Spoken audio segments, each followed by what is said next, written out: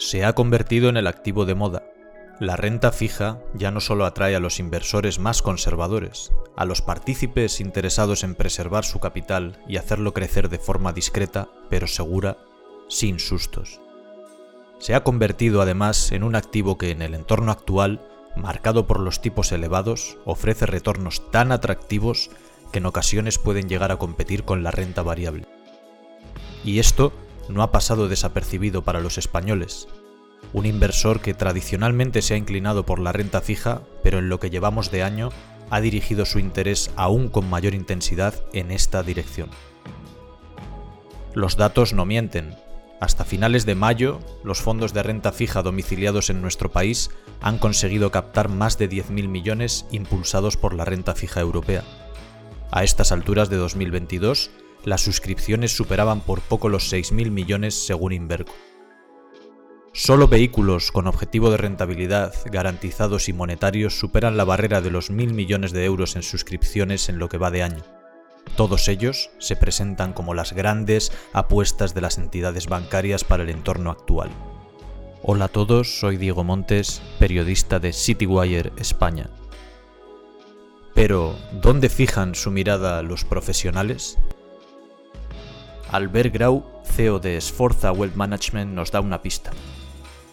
Grau ha aumentado su exposición a renta fija en el último año, consciente de que el mercado ofrece oportunidades que no conviene desdeñar. En su caso, busca emisiones de deuda senior con buena calificación, de corta duración y con un cupón en torno al 4%.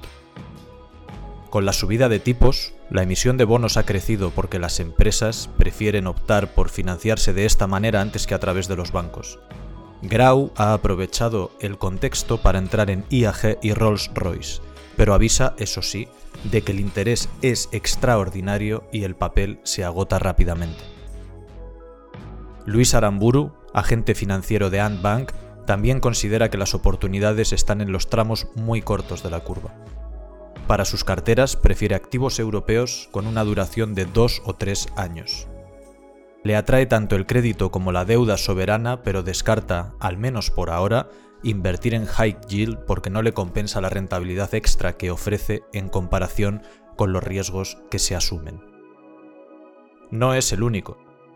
Según la última encuesta del Bank of America, un 52% de los inversores prefiere los bonos investment grade a los high yield. El informe da una muestra más sobre la importancia que están adquiriendo los bonos en las carteras. En 6 de los últimos 7 meses, los gestores han sobreponderado en renta fija. Lo han hecho después de una espectacular racha de 14 años en la que manifiestan haber optado por una asignación infraponderada. Conocemos ya la opinión de banqueros y gestores, pero ¿qué opinan los selectores de fondos? Su respuesta en uno de los últimos eventos que hemos celebrado en Citywire ha sido abrumadora. Más de un 40% reconoce que aumentará su exposición a bonos corporativos en el próximo año, frente a un 20% que se decantará por los bonos europeos. En menor medida, los selectores aumentarán sus inversiones en high yield, bonos de Estados Unidos y bonos convertibles. Aunque los selectores no hayan mostrado una especial preferencia por los convertibles, es difícil pasar por alto el interés que continúan generando los bonos AT1 a pesar de los últimos acontecimientos. En una decisión rodeada de polémica, los inversores que poseían cocos de Credit Suisse vieron cómo se esfumaban más de 17.000 millones tras la adquisición de la firma helvética por parte de UBS, mientras los accionistas recibían más de 3.000 millones. Numerosas voces criticaron la forma de operar del regulador, pues consideraban que había modificado el orden de prelación de manera injustificada. Tanto es así que el Banco Central Europeo declaró poco después que no actuaría en la misma línea que su homólogo suizo de encontrarse con una situación similar. Sin embargo, la crisis de Credit Suisse no ha hecho que los gestores pierdan interés en los bonos AT1 del sector financiero que, además, ofrecen rentabilidades que muchos no quieren dejar escapar. Los profesionales coinciden en que aportan un rendimiento que compensa con creces su riesgo y hay quienes aprovecharon la caída del activo para incrementar sus posiciones. En definitiva, gestores, selectores y banqueros tienen dónde elegir. El resurgir de la renta fija ha abierto un nuevo escenario de oportunidades que, previsiblemente, irá cambiando en los próximos meses a medida que el contexto geopolítico y el macroeconómico se transformen.